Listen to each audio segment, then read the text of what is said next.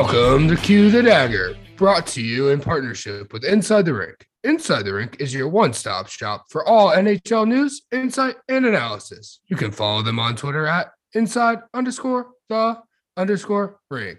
I'll be your host, Clifton Ramey, and I'm with my co-host, Logan Rosengard. How you doing, man? Can't complain. How are you doing, Cliff?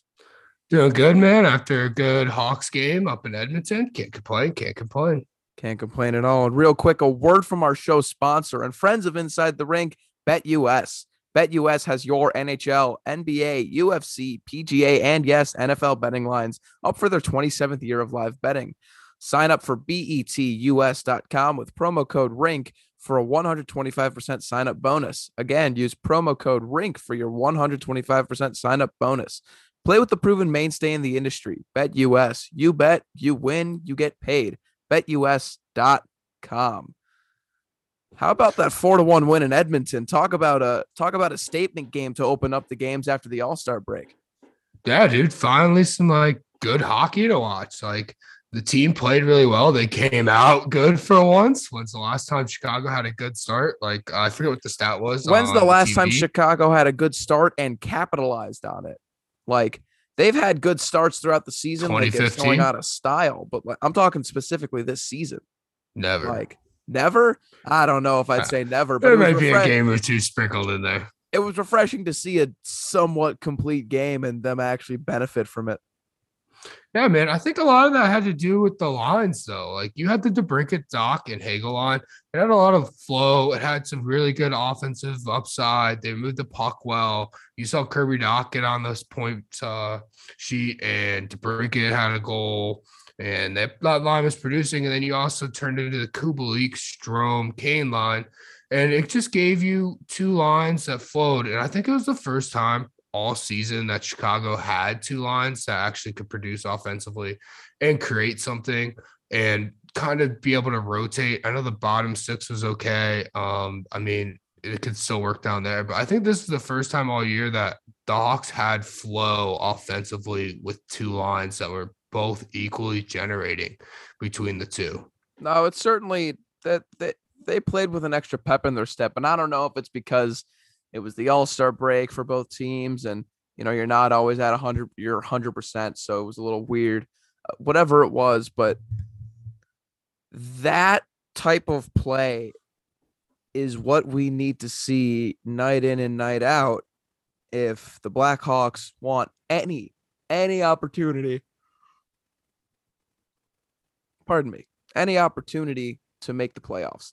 That is how they need to play. They shut down Connor McDavid and Leon Draisaitl in their own building.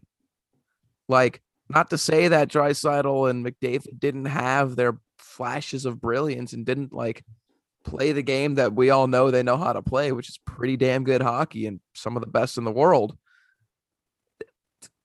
One goal, that's a huge victory. Multiple goals, only one goal against one of the most dangerous players in the league in terms of offensive scoring. That's a big win. I'm thrilled if I'm the Chicago Blackhawks management. Look at this. Now, there's so much good that win does. There's so much good. Yeah, man. It definitely gives them a high upside and good feelings leaving Edmonton. They got a bunch of days off here until they head over to St. Louis. We'll talk about that later. I do want to bring up the Duncan Keith injury, dude. That was just so awful to watch, man. I couldn't watch the replay. I had to turn away. I'm all about showing stuff on the internet and stuff, but everyone in the world doesn't need to post Duncan Keith getting knocked out. I don't know. It could just be the nostalgia and me remembering Keith growing up, winning all the cups and being dominant, but that was just hard for me to watch. It hurt my heart watching him get hurt like that. I hope he's okay, and I hope he can get back on the ice soon. I saw that they said he was out. I think it was 2 to 4 weeks or something like that with the concussion protocol and upper body soreness. But that was just a scary injury, dude. He got rocked, Cliff. It was, I had to I could watch it one more time because I wanted to see how badly he got his bell rung. He hit that was a big hit. And Duncan Keith usually doesn't receive big hits. He's usually the one dishing them out. So that that knocked him on his ass, literally and in every other way. I hope he's okay. Two to Yeah, it's four just weeks will be. It's just scary. Like you one of hate. those weird plays, man. Just legs got tangled, both players going to the net. He just lost his balance and slipped and went into it with his back, and the back crushed. And then you saw It the head sucks. snap, and he was immediately out. It's a tough look for Duncan It's Keith for sure. it's Um, scary. Like that's terrifying to me watching stuff like that happen. Like it, it's just scary. Like yeah, you can go out there at any point in the game and that could happen to literally anyone. And it yeah, happened to him. and it sucks because that was his first time playing the Hawks in a different jersey too, and doesn't really even get to go out and play much in that game. Um, he ultimately only played 6 minutes and 41 seconds, had one giveaway, and that was it on the stat sheet. That's tough for the first time playing a team that you won 3 cups with. You won a Conn Smythe, you won 2 Norris trophies, and you were just absolutely dominant the whole time you were there. Definitely tough, but I mean, on a side note, kind of transferring back to the two lines and the flow, and more specifically, how about Dylan Strome? Dylan Strome is doing everything in his power to stay with his best friend Alex DeBrincat, and he's gonna force the block. If he continues winning faceoffs at this rate, he was 41. That was a little lower than normal, but 41, I mean, it's not great, but it's okay. And compared to what he's been doing around 50 lately, and he had another goal and assist, another 2 points. Like Dylan Strome is absolutely buzzing right now, dude. Um, he's good. I'm not saying I called it. I'm not saying that his play was going to pick up after the break because I did say those things, or at least I made the sentiment that he was This is going true. to like. I I'm like that. I know how these things work. He's a very good player. Like we know he is. The management knows he is. That this is no different than the Dylan Strome that we got in 2018-19. This is the exact same guy that scored 51 points in 58 games for the team. Like he needed something. It COVID. I'm not blaming the season that he had last year on COVID because he really didn't play all that well. But I'll tell you this, he looks a lot better under like pretty normal season conditions than he did last year. I think he just needed the break. I really think he did. And look at him. I mean, the man has 8 points in his last 5 games. That's pretty unreal. There's that 4 point night versus the Red Wings hat trick. But I mean, yeah, Dylan Strome's doing everything in his power to stay in Chicago. And I think ultimately, in my opinion, the Hawks at bare minimum, unless they're going to get a first round pick from like some team that's in the 15 to 20 range, I not don't the think later he's pick. And he's not. No, you're never going to get that for him. So you're better off at worst just matching him and qualifying the offer and just paying him, what is it, 3.6 or 3.4, whatever it is next year. the And then conversation that needs to be happening in the Blackhawks front office is whether or not they want to tank. If they don't want to tank and they think they can make the playoffs, they keep Dylan Strome because he's playing well. And you don't want to give that up if you're trying to make the postseason. If you think it's out of reach, you trade him and get his assets. Like that's see the conversation that needs to happen. this is another thing that everyone's got to think of. Everyone's like, oh, if we got to tank, if we got to tank. Dylan Strome's Tank, young. tank. You can keep Dylan Strome if this is the new Dylan Strome. If okay, it's not certain. It's a streak. It's a streak. Okay, not going to say it's Dylan Strome. I'm not going to say that he's finally panned out. I'm not going to go there. I'm going to say that he's continuing his hot streak and that he looks like a player that this is going to stay as the normal. But until it's a season from now and he's still continuing that play, I'm not going to give that to him. But if he can continue this play, he's what, 24, 25, something like that? He's Let's see. almost 25 years 24. old. Yep. 24 turns 25 March 7th. So that's young. Like you're talking 10 years of Dylan Strome. And this is, if he's playing like this, a very good second line center. He's good at hockey. You got to give him the tools to succeed. And right now he's using the tools that the coaching staff in Chicago is giving him. I mean, he's playing 15 minutes a night. He's playing power play time. He's making meaningful impacts on the offensive game. This is what you want out of Dylan Strome. This is the ideal scenario. If I would have told you Dylan Strome would have 20 points in 34 games going into the year, would you have been happy with that? I would have been ecstatic. I would have told you were crazy. Well, maybe Yeah, not I'd be happy crazy, with but that. this is 20 points in 34 games for any middle six centerman is amazing. That is beyond expected production.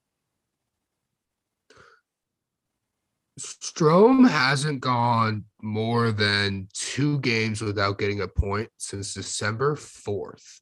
That's insane. And in that stretch, there's only one stretch where he has 2 games without a point.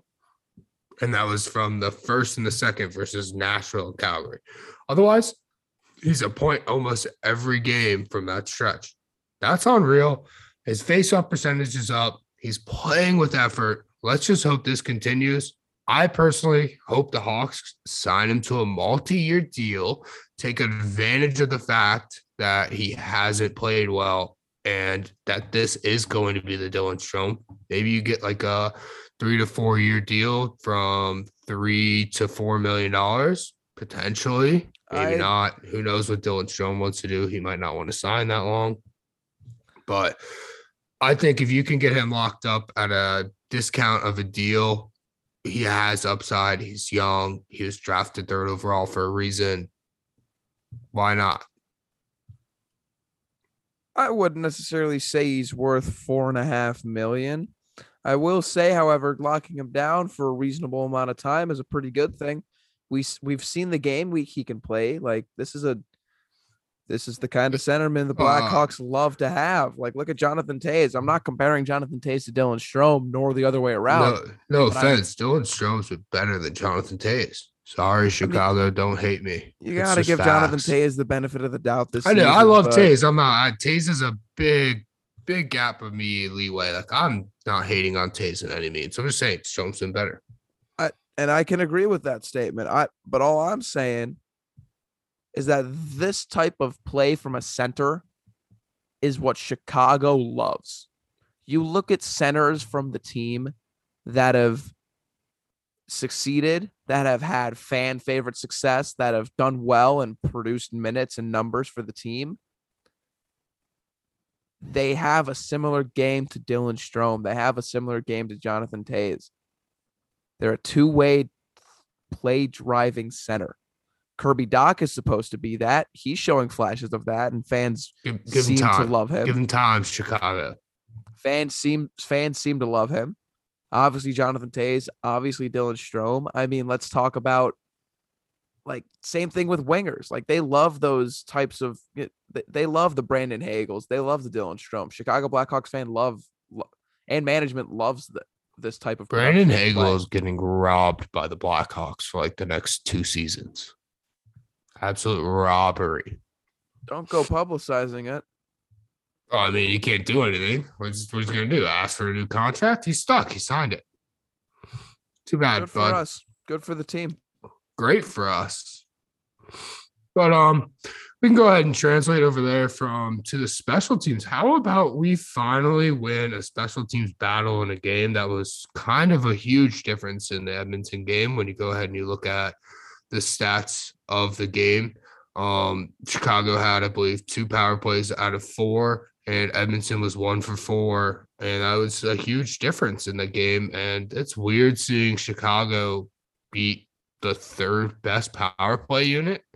And Chicago's power play unit hasn't been great, and it was good to see. I think I like the new lineup. I think I like Dylan Strome on the power play unit. Um, but yeah, I think overall it was kind of a huge deal as far as that game went. Obviously, Fleury's game and net played a big part on the penalty kill as well. The special teams in Chicago the last few seasons have been inconsistent at best.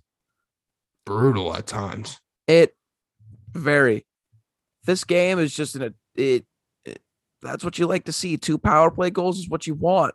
3 of 4 on the penalty kill for the night. That's what you want.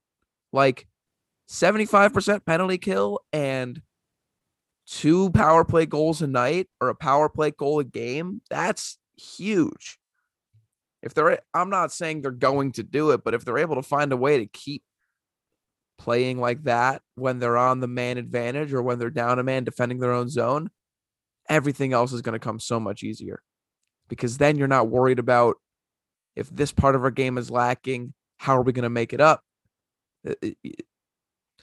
Keep it up. I like I like the new lineup as well. I like the way that it it's formatted to fit everyone's strengths. And all we need is just the results. All the team needs is the results.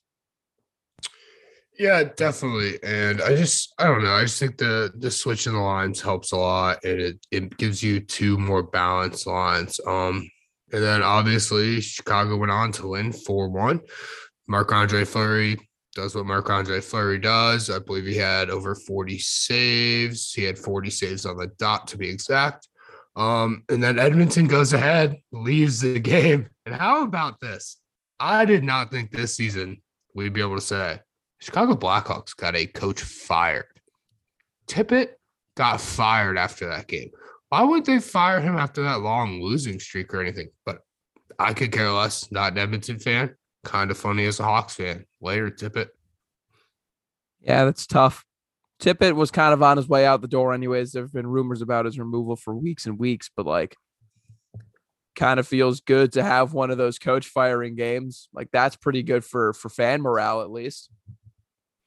Yeah, definitely was fun for us. Sucks for Edmonton fans, but yeah, it was just a little weird by Edmonton. I thought they had a better opportunity to fire him earlier. If they were going to fire him right now, it doesn't make that much sense. You could have fired him after that big losing streak.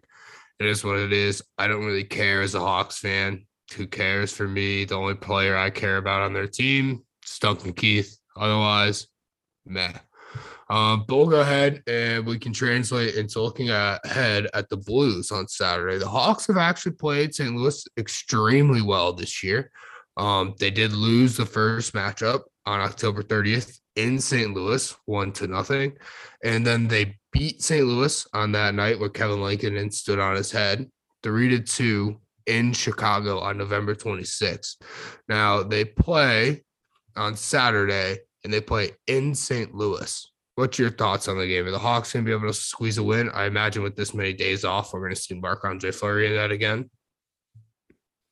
I don't necessarily have a hunch on which way the game's going to go, but I will say I think the momentum that they're bringing from Edmonton is going to be a huge factor. I think their ability to build on success is going to be a huge key to the game. There's something about playing a rivalry game, especially in the away team's ice.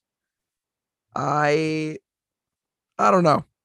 Too early to tell. I need to see lineup notes, and I know Josiah, at least last game, Josiah Slavin and Sam Lafferty, I think factored into the lineup, but we'll see. I think they'll make a good game of it. Blackhawks lines at practice today were Dominic Kubalik, Strome Kane again. It was Alex DeBrincat, Kirby Doc, Brandon Hagel, Borgstrom, Lafferty, and Connolly, Kurashev, Carpenter, and Entwistle. Slavin was on the outside at practice today. He was the other guy that I like, Mackenzie Entwistle. I like his game too. I think it's a very strong game. I think it's a good fourth line game. He uses his body really well. Like he can kind of create space on the boards. He's a nice little penalty killer. Yeah. So the thing I think personally, as far as 5-on-5 hockey, I would like to see Ryan Carpenter come out of the lineup, but you can't take him out of the lineup because everything it does on the penalty kill. So it's just tough. I think he hurts the offensive upside of that fourth line. I think Kurashev has been playing like ass lately. I think that he's reminds me actually of Dylan Strome, not in any playing wise, but just effort. Sometimes he finds it in streaks and sometimes he just loses it and he plays like ass and he just looks like a cone on the ice. But it is what it is with him. I think he's a young kid and I think it's just going to take time. I think there's plenty of talent. I'm okay with King putting him on the fourth line. I'm personally not a huge fan of Connolly being in the lineup. I think everyone knows what he is. I think he's been in the NHL long enough. And then the defensive pairings were Calvin DeHaan and Seth Jones, Caleb Jones and Connor Murphy, Jake McCabe, Galvis, and Gustafson were rotating, according to Ben Pope. So I want to shout out Ben Pope, obviously. But I like the new lines. I know that you're a Gus fan, but I personally would rather see Galvis in the lineup over Gus. I would too after his initial performance. I think it's 10 times better than any game that Gus can play. So I got a good question because you are a Gus fan. You do like him. I wouldn't I hate consider that guy. myself a Gus fan, but I defend him more often than not. Well, out of this podcast, I hate him. I think he's a cone on the ice. But out of that, who would you like to if it's him, Dahan, Seth Jones, Caleb Jones, Murphy, McCabe, Galvis? Who would you like to see come in? Would you like to see Gus on the outside or not? I think you roll with Galvis. It makes sense. Give the kid some minutes. It'll only help. And he brings a really good game on the power play. And he's got a really good offensive mind. I don't think there's any reason you don't bring him up. I'm definitely in the same boat as you. I think that Gustafson's just not a fit for Chicago, not a future in Chicago. The only time I think Gustafson should get in the lineup is when Caleb Jones just keeps making those boneheaded plays. Like I like Caleb Jones. There's a lot of upside to Caleb Jones. I think Caleb Jones can be an NHL defenseman, but he just makes some dumb plays at times, and I don't know what it is. I don't know why he does it because he'll play a 98% game, super clean, super nice, look great. But that 2%, he just makes some boneheaded plays, throws the puck in the middle, turns it over, and it costs the Hawks at times. I think that's who Gus should be replacing. I think Galvis should be just stay in the lineup if they're going to play a younger guy. But that's just me. Yeah. But yeah, dude. So I, otherwise, I mean, I think we're pretty good to the end. You have anything else, dude? the the season's not done. I mean, we're at the halfway point. We haven't even gotten to the trade deadline. There's still so much time for this team to. I'm not hopeful for the playoffs. I know I go on this tangent pretty often on the show. This team is too good to be in the position it's in. Like, we got to be competitive. I think we can be. I think we are. I think we proved it in Edmonton that we can be competitive. They just got to keep it going. I don't know. It's I um definitely don't think the season's over, but my mindset's definitely more looking into who the GM's going to be, who we're going to sell at the deadline. That's me personally. I don't think this team's a blow it up team. I personally would like to see Kane and Tays finish their career here, which means you want to put a competitive team on the ice. That's me. I think you can do it with the right GM. I think there's enough talent in Chicago. I don't necessarily know if we'll ever be a cup contender while they're here, but be a playoff team and be a team that gets in. Yeah. And I just think that you could start the rebuild this year, or you can start it in 3 years and get those years of Kane and Tays that you'll never get again. Chief said something very similar on Redline Radio, so shout out Barstool Chief there. But I would have to agree with him as far as that goes. I would just rather see, I mean, at bare minimum, Patrick Kane stay. I know that Tays wore the C and everything, but clearly as the careers progress, Kane has been more of a staple in Chicago, in my opinion. But we can digress away from there because it doesn't matter until they hire anybody as far as the 6 GMs that they've interviewed so far. I personally want Tulusky out of there. I'll just make that known. That would be my bet. I think from talking off pod that was your same standpoint would be yeah. Tulusky. But yeah, otherwise, unless you have anything else, I think we're good to go, man. I think we're good to wrap it up. It should be a good game against St. Louis though. I'm excited. Yeah, St. Louis should definitely be good on Saturday. And well, just a reminder, on Twitter, we're gonna do a giveaway at 100 followers. So make sure you follow the podcast.